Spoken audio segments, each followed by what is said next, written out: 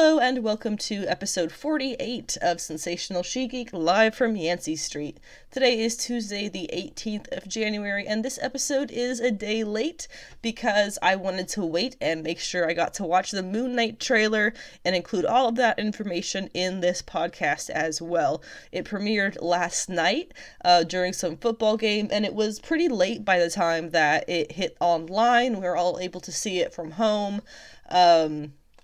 So I just went ahead and waited until I could do a whole section covering what we see in the trailer, getting us all pumped up for the show, and that is in this episode. So we'll make sure we go over that. The other reason that this episode is a little bit later than it normally would be was because I spent all of yesterday recording and posting my Best of Comics 2021 wrap-up list, which is another podcast episode that I have posted It's posted only to my patrons right now.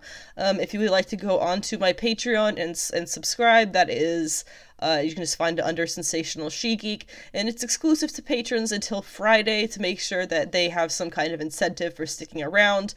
That being said, it's completely voluntary. I'm never going to chase you down and ask you why you stopped paying or anything like that. That'd be ridiculous. But it is there available to patrons, and it will be available to everyone else on Friday. So without further ado, let's go ahead and get started with today's episode. For the news, which is where we're going to start things off, we have a lot of rumors. It is Rumor Town once again, and we're gonna round up all of the different rumors and things that we have and just do a straight list rundown of what we've got. After that, we have the comic book picks, which were comics that came out January 11th and 12th. There is a good amount of stuff that I was really excited about, but I'm going to be mainly covering Death of Doctor Strange, the Bloodstone one-shot, talking a lot about Elsa Bloodstone and her family, and there's also a good deal of indie stories that I want to make sure I talk about, as well as the finale of Marauders. Then we do have a pull list for the coming week, which is actually today, the 18th, and tomorrow, the 19th. Fun fact, it is my birthday tomorrow. Go me. So we've got some things we're going to mention through there, a good deal of number ones, and a good deal of things that I'm personally very excited for. And then, of course, we are going to be discussing Book of Boba Fett Episode 3, which was titled The Streets of Mos Espa.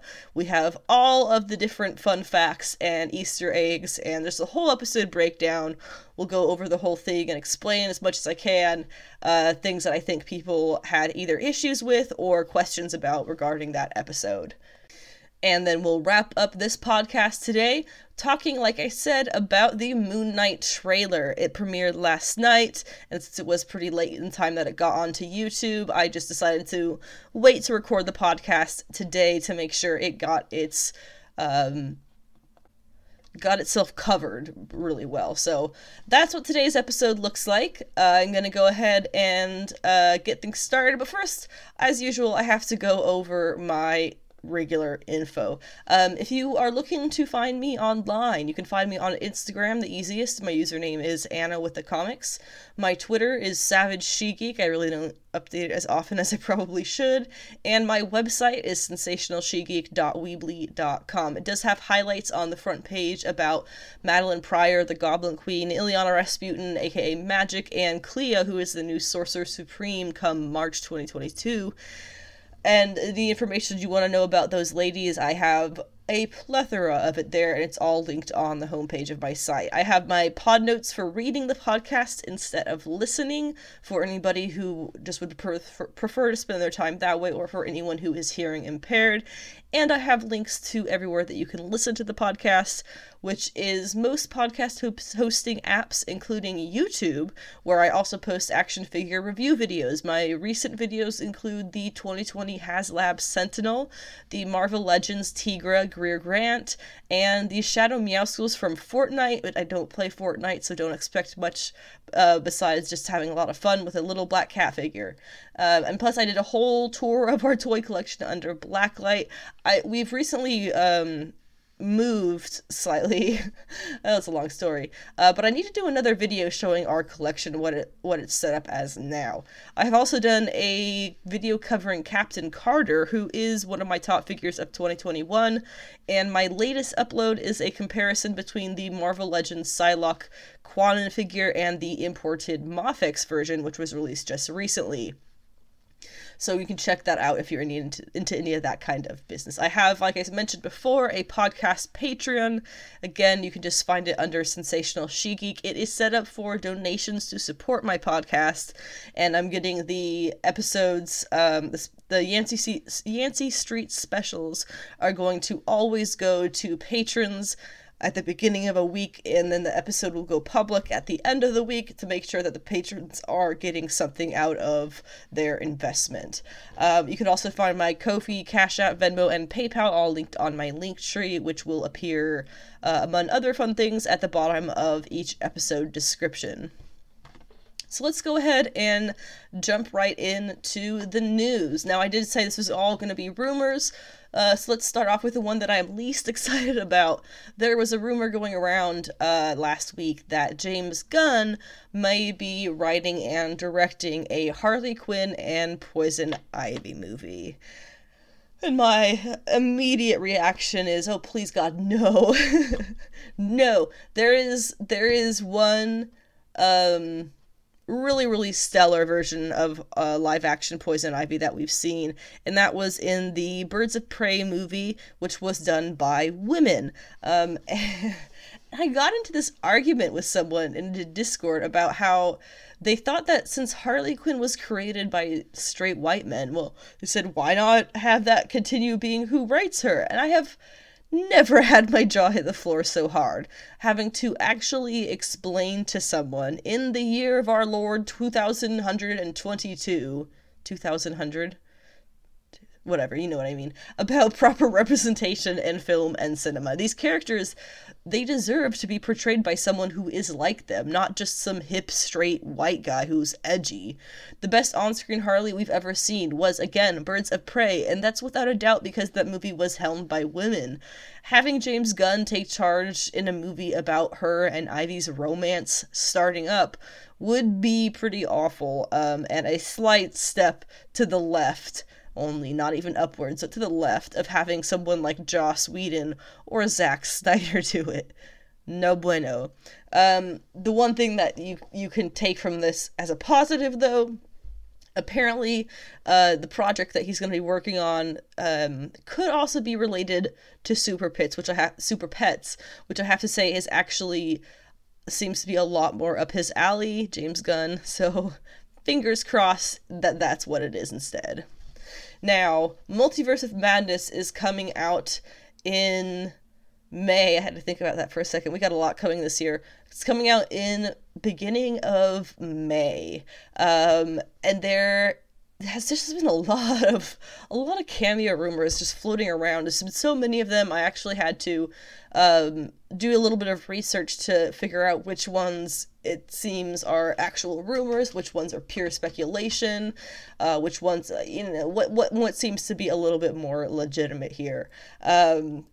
It's probably been coming up a lot more recently because obviously the movie's getting closer, but also because their reshoots, they're very open that they were doing tons of reshoots for Multiverse of Madness, and they finished doing all of that just yesterday, Monday the 17th. So that's probably why a lot of this stuff is coming back up now. A lot of the questions about who's actually going to be in it, what's in the cameos, what did they add during all of those reshoots. It's all legitimate questions. But the biggest things that I was able to kind of narrow it down to, the new one, the only new one that we really had going around was that there is a rumor that John Krasinski has a scene as a variant, so you would say, of Mr. Fantastic.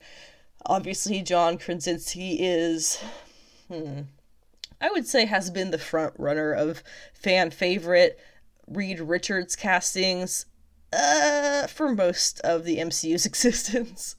I probably would have put myself on that side of the boat as well. But similar to Magneto and Charles Xavier, I think that the best Reed Richards we may get would be a Reed Richards of color. And if I might direct you to William Jackson Harper, who played Chidi on The Good Place. He also was the main character in the recent season of Love Life. Very round actor there. It's a big drama and it's a big comedy. That's what we need. I think he would make a fantastic Reed Richards. Obviously, Kang being a person of color and a descendant of Reed Richards doesn't necessarily mean Reed Richards would be a person of color himself, but I feel like it's just sitting there waiting for them to have that idea and to make that connection. William Jackson Harper, I think, would make a killer Reed Richards. And of course, it is just them saying that this is a variant, apparently, of Mr. Fantastic. What does that even really mean, though? Because there's all the rumors about how the next Black Panther we're going to get is a variant from another reality. Like, that rumor I do not subscribe to personally. But why would we see a variant Mr. Fantastic? What would even be the purpose of that? To see a Reed Richards who we're not going to end up having be our Reed Richards. I don't know if there would be a point to that, so that's one of the big reasons that I question that particular rumor. The other characters who are supposed to be showing up, according to all the rumors around the reshoots, Black Bolt, the leader of the Inhumans, was one that was going around the internet last week, I want to say. He is a member of the Illuminati, so that was one that if they are going that direction, that can be, pretty self-explanatory why they'd want him in there. Various Foxmen, by which I mean various characters from the Fox X-Men movies. There have been rumors about everyone from Wolverine to Jennifer Lawrence's Mystique. So I don't think they're gonna go for Jennifer Lawrence, but I don't know how I would feel about Wolverine making a reappearance. Obviously Hugh Jackman was the greatest Wolverine we could have hoped for, but he finished his role. He was very clear that he was done with it. So I don't know how I'd feel about him coming back, knowing then that the only reason he's coming back is because they probably gave him so much money, his financial advisor told him it was a dumb decision to say no. That's my theory on why he would be coming back, the only reason. And then knowing that, it kind of takes away a little bit of the magic. Which, of course, now they're pulling in supposedly all of these big name actors. Obviously, the mouse's hefty pockets are what's making that possible. But just like with making chicken and stuff, you don't like being reminded about the slaughter of the animal. I don't like being reminded that this is a beast run on capitalism. But moving on from that, the other characters that we're going to be supposedly seeing, various Defenders, which I would say is backed up by the Defender Strange action figure that we're getting from Hasbro for the movie, and various Illuminati members, which is the one rumor / speculation that has been steady and has been from the very start. We have had this Illuminati rumor, so that if I was to pick any of these to be true, that would probably be the one. Now, moving on to another Multiverse of Madness rumor. You have obviously heard, if you've listened to this podcast for any amount of time at all, you have definitely heard me talk about Clea. Clea is obviously one of my favorite characters in comics, period. I have read her history forward and backwards and literally studied her character for hours. Countless hours. But it's been more or less known that Clea is going to show up in Multiverse of Madness. At this point, if she doesn't show up, I think people are going to have a lot of questions as to why not, myself included. Well, coming out today, and I genuinely don't know where this rumor came from, but there is a unconfirmed rumor that Clea has been cast as none other than Charlize Theron. Or is it the other way around? Charlize Theron's been cast as Clea. There we go. My cat's having a little freak out if you hear rustling behind me. This was an interesting thing to hear because I did not come anywhere near considering, or even thinking about considering, Charlize Theron. Obviously, she is a world-class actress. I mean, between Mad Max and Snow White and the Huntsman, Atomic Blonde, The Old Guard, The Italian Job, Hancock. She's a world-class actor. She has a very round skill of her acting ability. And she's blonde. I'm pretty sure naturally blonde. She's mostly blonde, oh yeah, Long Shot, that was a good one too. I think this would be good. Even though she's one that I never even thought of considering. Again, unconfirmed rumors. But this is one I could see her playing very well. I could see her looking very smart against our MCU Stephen Strange. Now, if you are a person who is looking to be real quick about catching up or getting involved in key Clea issues, well, I have bad news for you, friend. Clea first appeared in the same issue that Dormammu did. That would be Strange Tales 126 by Stan Lee and Jack Kirby. That thing costs so much money already, it is not even funny. So what I have done, I have chosen to take the second most integral issue in her character history, the issue where they finally give her a name.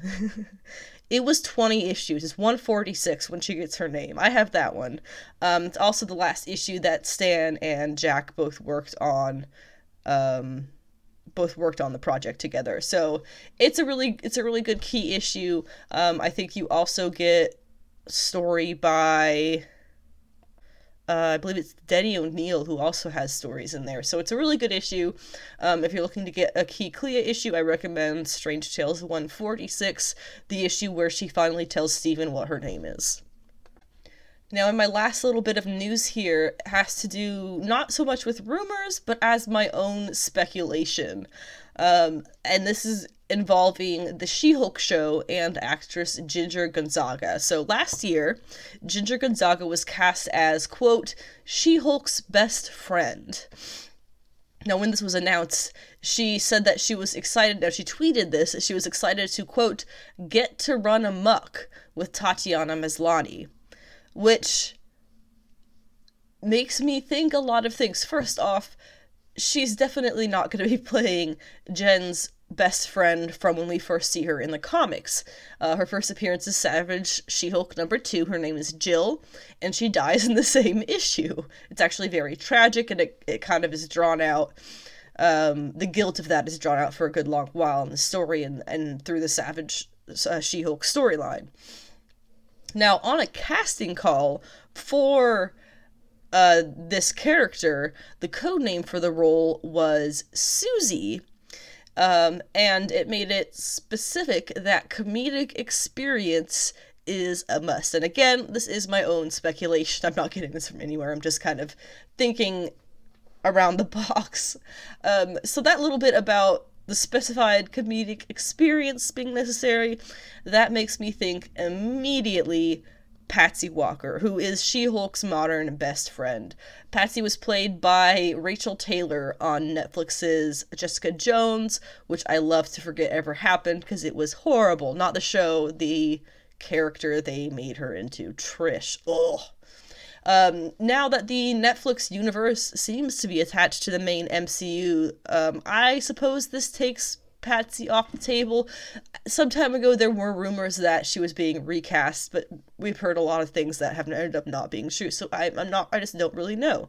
We could all just ignore that Trish ever happened, and we'd be all the better for it. So I think it's definitely a possibility that Ginger Gonzaga has been cast as Patsy Walker, who of course becomes Hellcat.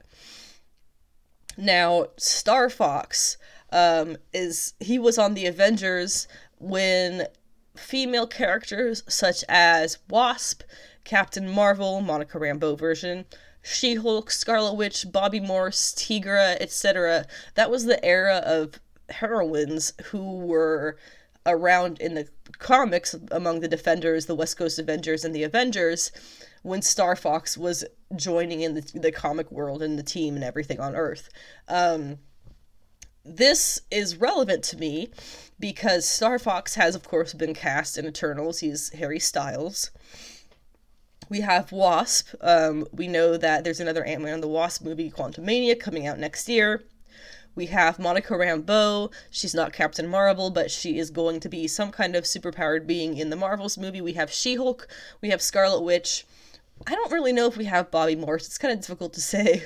We had a version of her very briefly, etc. So all of these characters are popping up, which makes me think that she's going to probably be in line with that era of characters, and Tigra definitely falls in there. Additionally, there was a Tigra and Dazzler animated project canceled in 2020. So where I'm at with this, for the most part, is between Tigra and Hellcat, Patsy Walker. Tigra was on the West Coast Avengers as well as the Avengers. Hellcat was on the Avengers and the Defenders. And the West Coast Avengers and Defenders are both teams that are highly speculated to appear in the MCU sometime soon. So it really could go either way. But I'm almost positive that she is one of those two characters. I just lean a little bit more towards Patsy with the comedic experience bit. Now, I did have one additional idea here. Now, I apologize for my sniffling. I have a bit of a cold. The character's name for the role is Susie. Jennifer Susan Walters is the full name of Jen Walters. I was thinking last night, trying to figure out what it could be. Is it possible that Ginger Gonzaga is playing Jen Walters' invisible friend? This would be stemming from a lot of the Immortal Hulk stuff that Al Ewing put into play in the past few years in that series. How Bruce Banner ultimately had Hulk personas as his invisible friends when he was a child. It's a very interesting concept. It's extremely loosely what it was, but more or less that's what it is.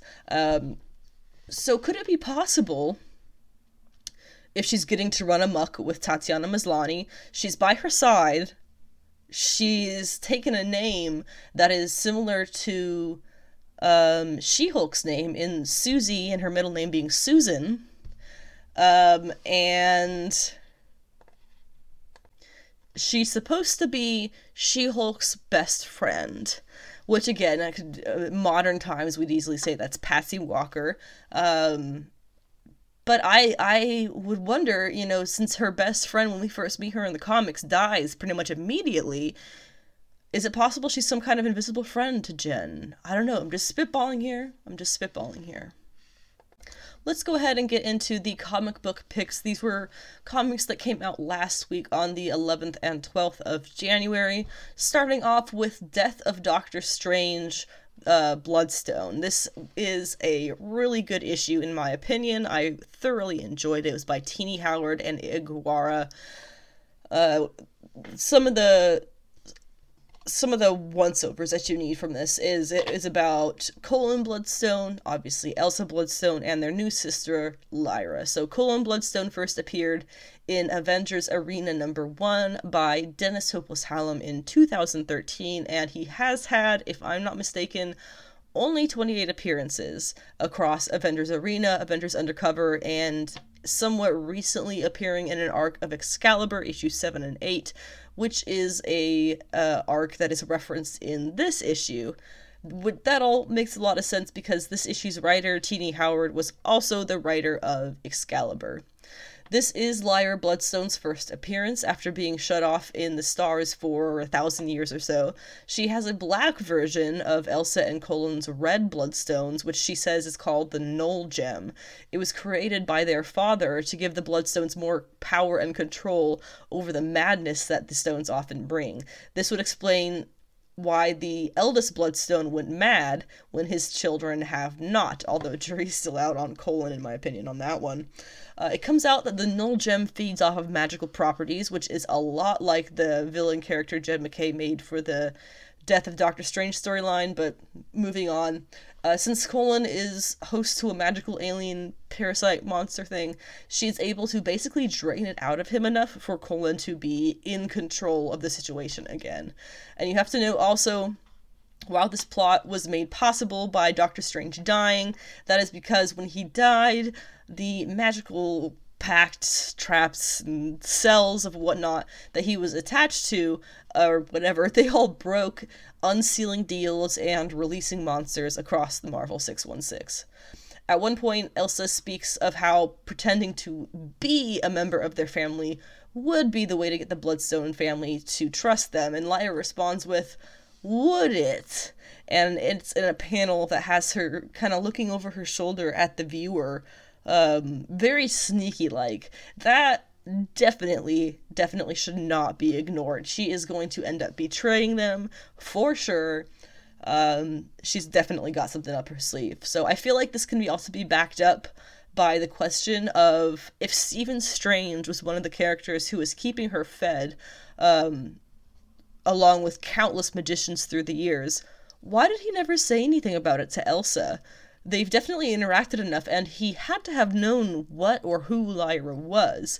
Very notably, the issue ends with Lyra and the other Bloodstones using their connection of the stones to power a war field against wizards, magicians, and other sorcerer and magical types that would send them off to... I'm not sure, but it banishes them, basically. I'm not sure if I fully understood it, but it makes me think how easy it would be for Lyra to get rid of anyone who knows who or what she truly is. The art of the issue was phenomenal by Brazilian artist Ig Guara, and it reminded me a fair amount of mangas where you have distant characters drawn really, really loosely and kind of funny, but when they're up close, they're full of detail and dramatic expression. Aside from that, he does action very, very well, movement and things like that. It's very clear and extremely well done. We Ride Titans #1 was by Trace Dean and Sebastian Perez, coming from Vault Comics. As far as I can tell, it's ongoing, and I dug this. Kit's brother in this is a drunk, which is a problem because he is a Jaeger pilot. He's a Titan pilot. Mecha, whatever you want to call it. His family lineage has always piloted this particular city's Titans, though we haven't gotten much backstory as to why kaijus are attacking, where they come from, or anything about how all this has gotten to this point from what otherwise looks like a world just like ours. Kit and her wife don't talk to Kit's family, but after a major incident with her brother Dej, the family comes knocking again, hoping she'll take up as pilot and help her brother get back on his feet. I really like this kickoff. Yes, a lot of elements are repeats of things we've seen in other properties, but that's just what happens with these big monster versus human piloted mech stories. I can't hate on it because I'm too much of a sucker for big monster stories, so this is very nice in my book. Rain was #1 of 5. The story was by Joe Hill, the adaptation by David M. Booher, and art by Zoe Thorogood, who I am super enamored with her art style at the moment. It is a story where crystal needles fall from the sky. 16 people die per second in Boulder, Colorado, where Honeysuckle was moving in with her girlfriend Yolanda. Yolanda and her whole family die as well, like most of the people in the hot summer city. There was a very touching but crushing line where it starts off with she's saying, "I have never loved anybody like I loved Yolanda," and by the end of the issue, I know that's not true anymore. I never loved anybody like I loved Yolanda isn't true, because I've only ever loved Yolanda. And so that was a really crushing way to have that story kind of begin, but I am very much looking forward to seeing the rest of it. It's a bit spooky, a bit feminine, and I am excited to see how it kind of continues after starting off with such a tragedy. Marauders #27 was the final issue of this run from Gary Duggan and Matteo Loli. We also had Phil Noto on this interior, and I love Phil Noto, so that was all I needed for the cherry on top. In this issue, Emma and Lords get to ride horses and chat.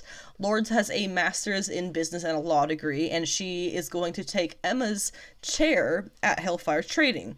But when they go to confront Shaw and tell him the news, Lords takes her chance and takes Shaw's seat instead, which he accepts. He says, or rather she says, "I'm letting mutantum back into my life, but not you," which was a very good line. And since Emma still wants to abdicate her White Queen role of Hellfire Trading, she speaks with the Five, and they agree to take on the role together.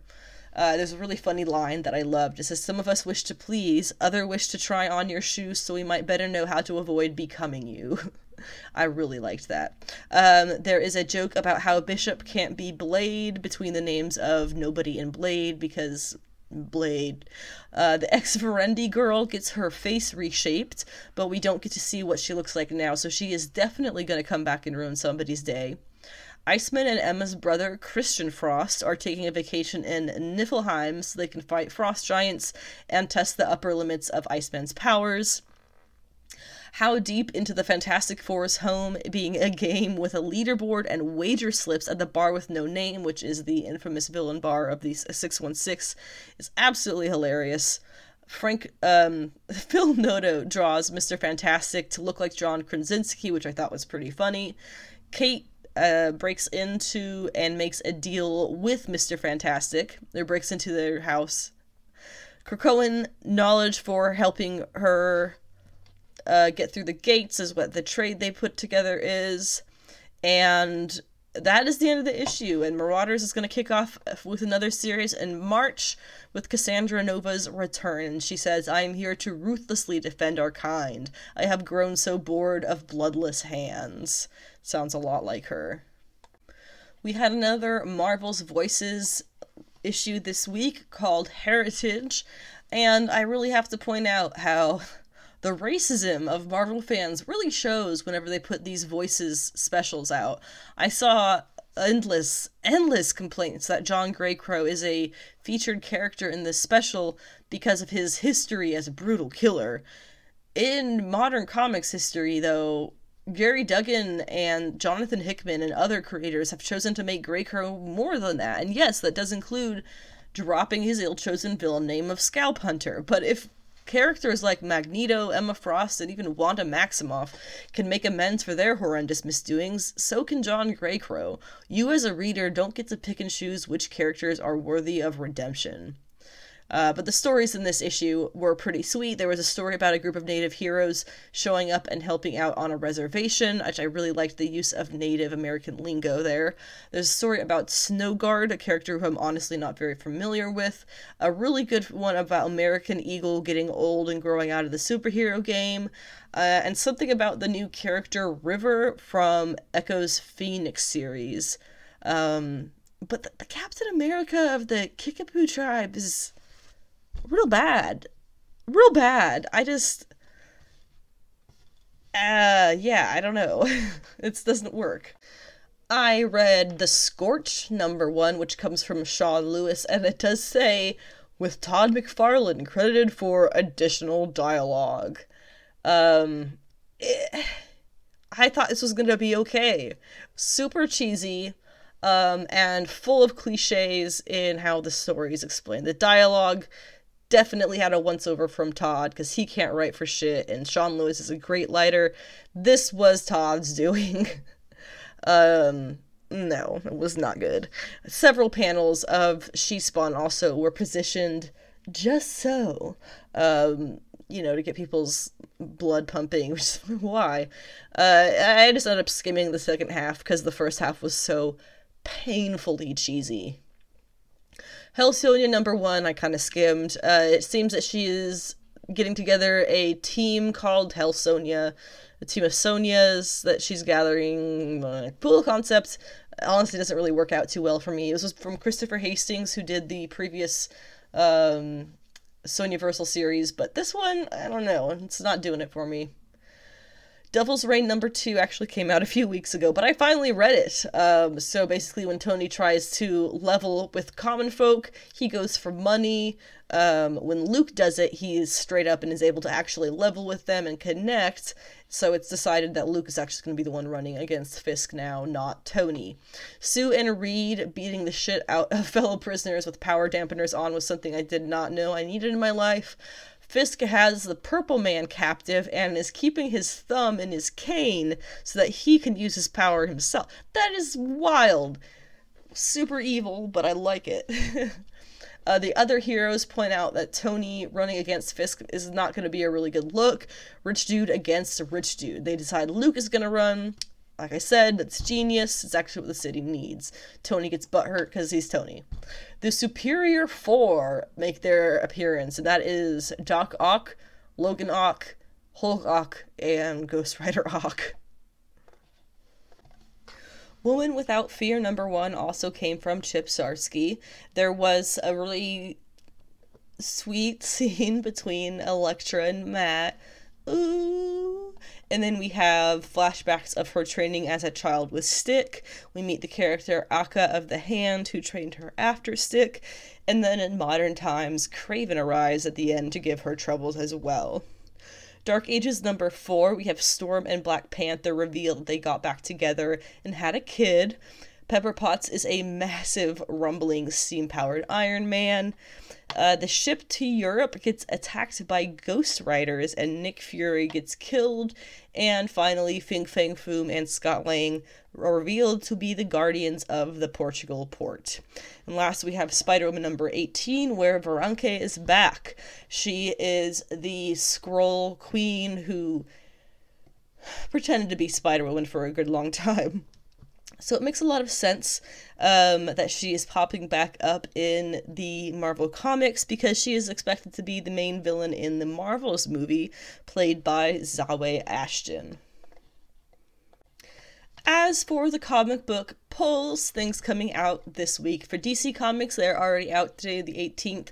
For everything else, they'll be out tomorrow, the 19th. Starting off with Batman the Knight, #1 of 10. This is going to be Chip Zdarsky, once again, with Carmine Di Giandomenico. Ooh, I think I actually did that right. What it says about it is the origin of Batman and his never-ending fight against crime in Gotham City is modern mythology. But what about the story in between? How did an angry, damaged young man grow into the most accomplished detective and crime fighter the world has ever known? How did the Dark Knight begin? Bolero #1 comes from Image Comics. It is an ongoing series from Wyatt Kennedy and Luana Vecchio. It says, a woman running away from a broken heart discovers a mother key into a parallel universe. The rules are, the key can work on any door. The mother will only let you visit 53 universes. Do not ask to speak to the mother. Never hop more than 53 times. Sounds really interesting. Now, Cowboy Bebop was on my list, but it got pushed back another week, so we'll move on to She-Hulk #1. My most excited, the issue I'm most excited for this week is going to be from Rainbow Roll and Roge Antonio. What it says about this series, and again, I'm only going to be reading the solicitations for the #1s that we have coming this week. The rest I'll kind of skim through a lot faster. What it says, though, about She-Hulk. The best character ever is back in her own series and about to glam up the whole Marvel Universe. Jennifer Walters, aka the sensational She-Hulk, is no longer savage and needs to put her life back together. She's got a career to rebuild, friends to reconnect with and maybe represent in a court of law, and enemies to... well, she may not want to connect with them, but they are definitely going to connect with her. And the last page of this first issue is going to send Jen down a road she's never traveled that will shake up her life and possibly the whole Marvel Universe. I am doing a She-Hulk prep podcast. I'm going to be recording that on Friday. That is more for the She-Hulk show than the series that we're getting here starting tomorrow. But I definitely think that there's going to be some connections between the two, so we'll just have to wait and see how that goes. Silk #1 is another Silk series from Emily Kim and Takeshi Miyazawa. Silk is back. Cindy Moon returns as the web-spinning spider hero Silk in an all-new all-star series. As Silk gains popularity in the public eye, Cindy is questioning her place in the world. but existentialism will have to wait when a powerful new villain is turned loose. In a race against the clock, Silk discovers the dangers of ancient Korean magic and social media. Don't miss the comics debut of stunning storyteller Emily Kim and the return of legendary comic artist Takeshi Miyazawa. Devil's Reign X-Men #1 is of 3. It was by Jerry Duggan with art by the ever-fantastic Phil Noto, one of my absolute favorite interior artists. The Queen's Reign. Emma Frost has many skeletons in her closet, but only one of them is currently mayor of New York City. The truth about the White Queen's secret past with the kingpin of crime comes to light. As Wilson Fisk makes his play, will his old ally, Emma Frost, stand in his way, or protect the secrets they share? Now, we have Animal Castle #2 is coming out. There's going to be at least 3 issues. It's by Xavier Dorison and Felix Delep. And this is coming from Ablaze. My Date with Monsters #3 from Paul Tobin and Andy McDonald. Coming from Aftershock is a really good, solid indie series that I strongly recommend.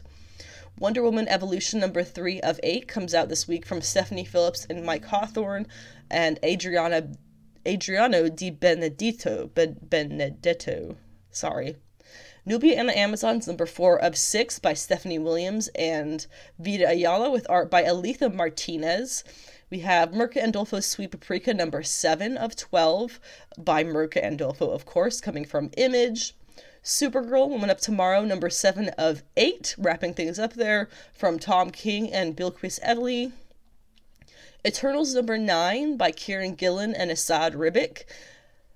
Homesick Pilots #11 from Image by Dan Waters and Caspar Wingard. This is a new story arc. And finally, Catwoman #39 kicks off a new story arc and a new creative team with Teenie Howard and Nico Leon.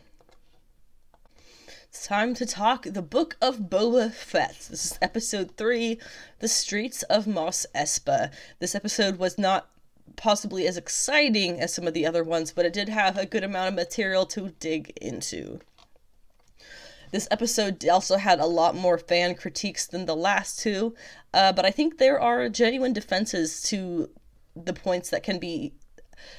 There are genuine defense points that can easily back up the various creative decisions. For example, lots of fans were made upset by the fact that we spent 2 episodes getting to know this tribe of Tuskens, who in this 3rd episode are entirely slaughtered while Boba is called out of the village.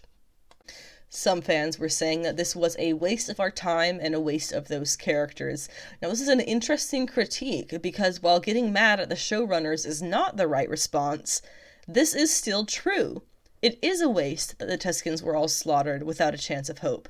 It is a waste that their stories won't be able to be told past this point. It is horrifyingly tragic. It should be lighting a fire under your ass, because that scene was an example of things that happen in our own world, that have happened to indigenous people across the world. Ever seen the movie Hidalgo? There's a gut-wrenching scene where the main character brings military orders to an outpost at what no doubt later became a Native American reservation. He learns too late what the orders were for: kill all the natives, no survivors. And he's left there, witnessing the aftermath of the slaughter. Essentially, in the Book of Boba, that's what they portrayed in the scene with the desk of the Tuskens. Tamora Morrison also had a few things to say about the scenes. He said, "The Tuskens' portrayal was better than it was in the films. When I read in the script that we were throwing dead bodies just on the fire, and I was going, oh, hang on, we got to put a bit of ceremony into this.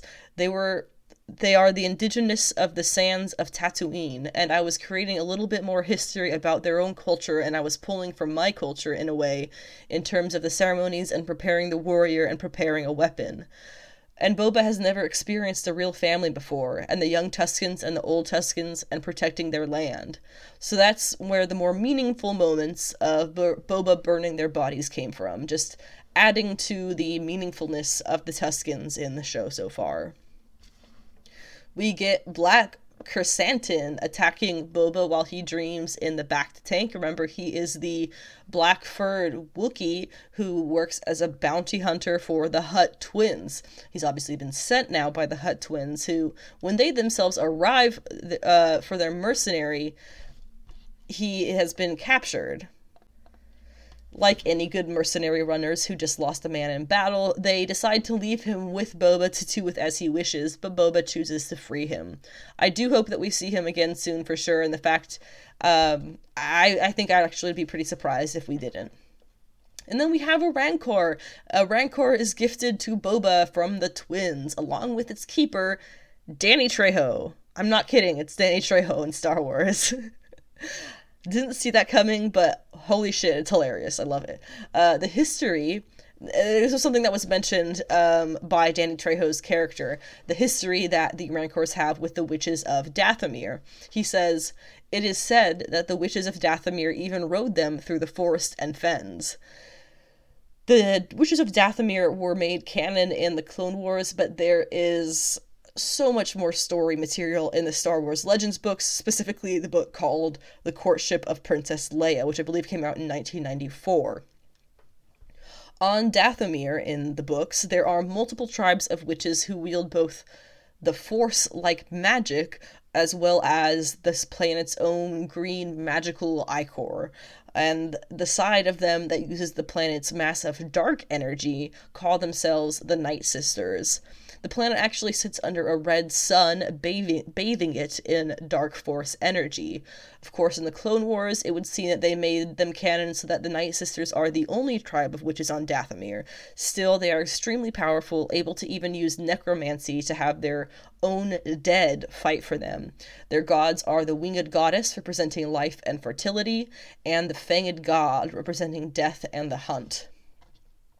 In the legends, a Jedi Knight named Alia was exiled on a then penal colony planet of Dathomir after she fell to the seduction of the dark side of the Force. She had hoped that her time in the vast wilderness would help her reflect on her Jedi Master's teachings and therefore return to the light side of the Force. Instead, she found that she could use the dark side to tame the planet's native Rancors, allowing her to use them in her conquest of Dathomir. She then established a strongly matriarchal society and subjugated the male inhabitants of the planet to one area. She went on to have many daughters, who she also trained in the ways of the Force. We have no way to know if that's how it went down in the main canon based on what we saw in Clone Wars. There was very little information on their founding, so who knows if we'll ever get that expanded upon. We do know that Alia was a character in canon, but there's not a whole lot of details other than that. The witches of Dathomir are all female. The male population of the planet are simply called the Dathomari or Dathomarians, and they are what Darth Maul came from. The males of the planet have more colorful skin and horns, while the females are much more pale. The leader of the Night Sisters, Mother Talzin, actually trained Darth Sidious for a time before he stole away her son, Maul, and we all know how that goes. The last time we saw them, most of the Night Sisters were wiped out, with the exceptions of Asajj Ventress, Merrin, and a few small splinter clans. Mother Talzin herself escaped into the spirit world, but later sacrificed her physical body to restore Maul's mind and body after he was defeated by Obi-Wan, kicking off part 2 of his very long, twisted story. I would bet that if we see the Witches of Dathomir in these live-action Star Wars shows, it'll be on the Ahsoka show or the Obi-Wan one, because they're characters who have already interacted with the Witches of Dathomir. And as that sequence with the Rancor comes to an end, Boba learns of the witches and decides that he's going to write it as well. And apparently that is a reference that he makes there. He's written bigger creatures than this. It's apparently a reference to the Christmas special, which is the first time we ever see Boba on film. Another thing that certain people did not like from this episode were the bikers. They're a gang of humans who modified themselves with droid parts, so it's hard to see them as anything other than Star Wars hipster millennials. They've been stealing the water because the broker grossly overcharged for it, and they can't get a legitimate job to buy what they need. Boba decides they can all work for him, forces the broker to take less than half of what he's owed as compensation, and threatens him into cutting his prices. And I saw this funny article that said, Boba Fett, anti-capitalist. Hell yeah, dude, I want a shirt that says that. And finally, in the show, we see the lady mechanic. I did not get her name, but the curly-haired mechanic from season 1 of Mandalorian walks through the background of one scene with her support droids. it's a really cool little Easter egg to find there. And that's what I have for the episode. It was a episode that rested a lot on the Rancor, the bikers, and the really getting Boba and the bikers to be on the same page. And it does seem that's going to be a positive relationship. He can teach them some things, and they can teach him some things as well. Finally, let's go ahead and discuss the Moon Knight trailer. It premiered yesterday with the Monday Night Football at 5:15 p.m. Well, the game started at 5:15, but it was closer to 7 when we finally got the trailer online. The show is beginning on March 30th with 6 episodes, which makes it finishing on May 4th if we get one per week. Happens to be the day before Multiverse of Madness premieres. I think that leaves plenty of time for She-Hulk to premiere in June, as would be my guess, as their big summer blockbuster hit show. I have already done a pretty big write-up on Moon Knight and Mark Spector already, which can be found on my podcast episode 41A. If you want to get all the details on his comic history, I definitely recommend you go find that segment.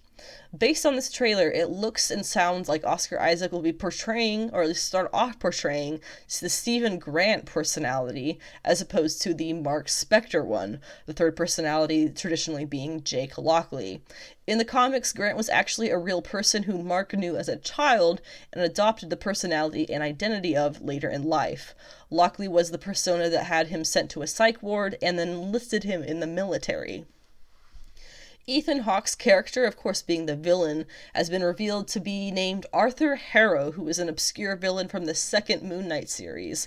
In the comics, he has a chronic pain disorder that may be translated to his use of a cane in the movie, as we see in the trailer. He's very clearly some kind of cult leader. In the comics, he works with the concept of pain his whole life, so I wonder if he's promised them some kind of salvation of their health.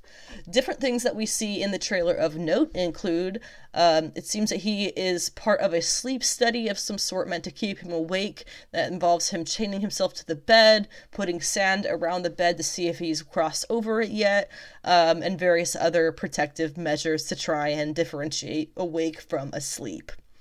We see that he is in an elevator. He sees a figure down the hallway.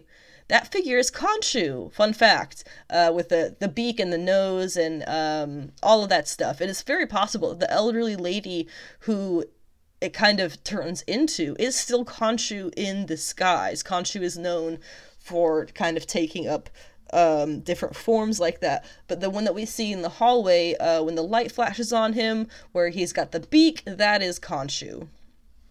We get a woman named Layla who calls him Mark. She is likely Mark's love interest, whose name escapes me at the moment. And when he is punching a person of some sort in the bathroom scene dressed as Moon Knight, that is Anubis. He is punching Anubis. Which brings me to what Disney has to say about the series. It says, the series tells the story of Oscar Isaac's Stephen Grant, a man who becomes plagued with blackouts of memories from another life. Stephen discovers he has dissociative identity disorder and shares a body with mercenary Mark Spector. As Stephen/Mark's enemies converge upon them, they must navigate their complex identities while thrust into a deadly mystery among the powerful gods of Egypt. That's very interesting. A mystery among the gods of Egypt really piques my interest. They've done bits and pieces of that in the comics, Marvel comics here and there. But to be honest, ancient Egyptian history and mythology was my first major hobby. So part of me is really, really hoping that they pull out all the stops and just blow minds of how much they're going to add it to the show. That would be phenomenal. But then I remember, then you remember Gods of Egypt, which was the 2016 movie that had Gerard Butler, Nikolai Coster-Waldau, Brenton Thwaites, who is the guy who plays Nightwing, and like just a bunch of white people. Jeffrey Rush, like, come on. How many white people are you going to cast playing Egyptian gods? Come on. So basically what I'm saying is, hopefully that doesn't happen. I hope Marvel has learned, and movie studios in general have learned. Gods of Egypt was trash. If they had cast different actors, probably would have been okay. It was trash. But that part, the, the deadly mystery among the powerful gods of Egypt, that part there isn't necessarily something that we see regularly in Moon Knight's mythology. He has a lot going on that's involving the mythology, but it's not necessarily inter-god relationships. And so if that is exactly what they mean, I am very interested to find out what they're kind of do with that. Are we going to see? Obviously, we're going to see Anubis. We see him in the trailer. We obviously see Khonshu in the trailer. I wouldn't be surprised if we saw Ra. There is a character who is the avatar of Ra, kind of like Moon Knight is the avatar of Khonshu. His name is the Sun King. There's a lot of speculation that he's either this Harrow character that Ethan Hawke is playing could be somehow related to the Sun King or to Ra in some way. There's just a lot of different possibilities, and it gets me really excited to hear that they are planning on putting a lot more of the Egyptian god stuff in there, because that's my original shit. And that wraps up this week's episode. It's a bit of a short one. I apologize if you were hoping for more, but you can come Friday, if you're not one of my patrons, you can view or hear the end of the year 2021 Best in Comics wrap up, and then the She-Hulk podcast it'll be finished by Friday, and then I'll be posting it probably next week. So you'll get the first issue of She-Hulk tomorrow, and you can reference, you can go back to it and reference it when that episode comes out. Otherwise, the next weekly episode is going to be coming out next Monday as usual on the 24th. Already almost through with January. The sun is staying up later, but getting up later as well. So use the daylight hours the best that you can. Remember, you do need vitamin D to live. So try and get a little bit of sunlight, but remember to wear sunscreen even in the winter. Because health. And get sweaty about your hobbies. Be that, comics or Egyptian gods and history, or whatever your passion may be. Get sweaty about it this week, and I'll be back next week. Peace.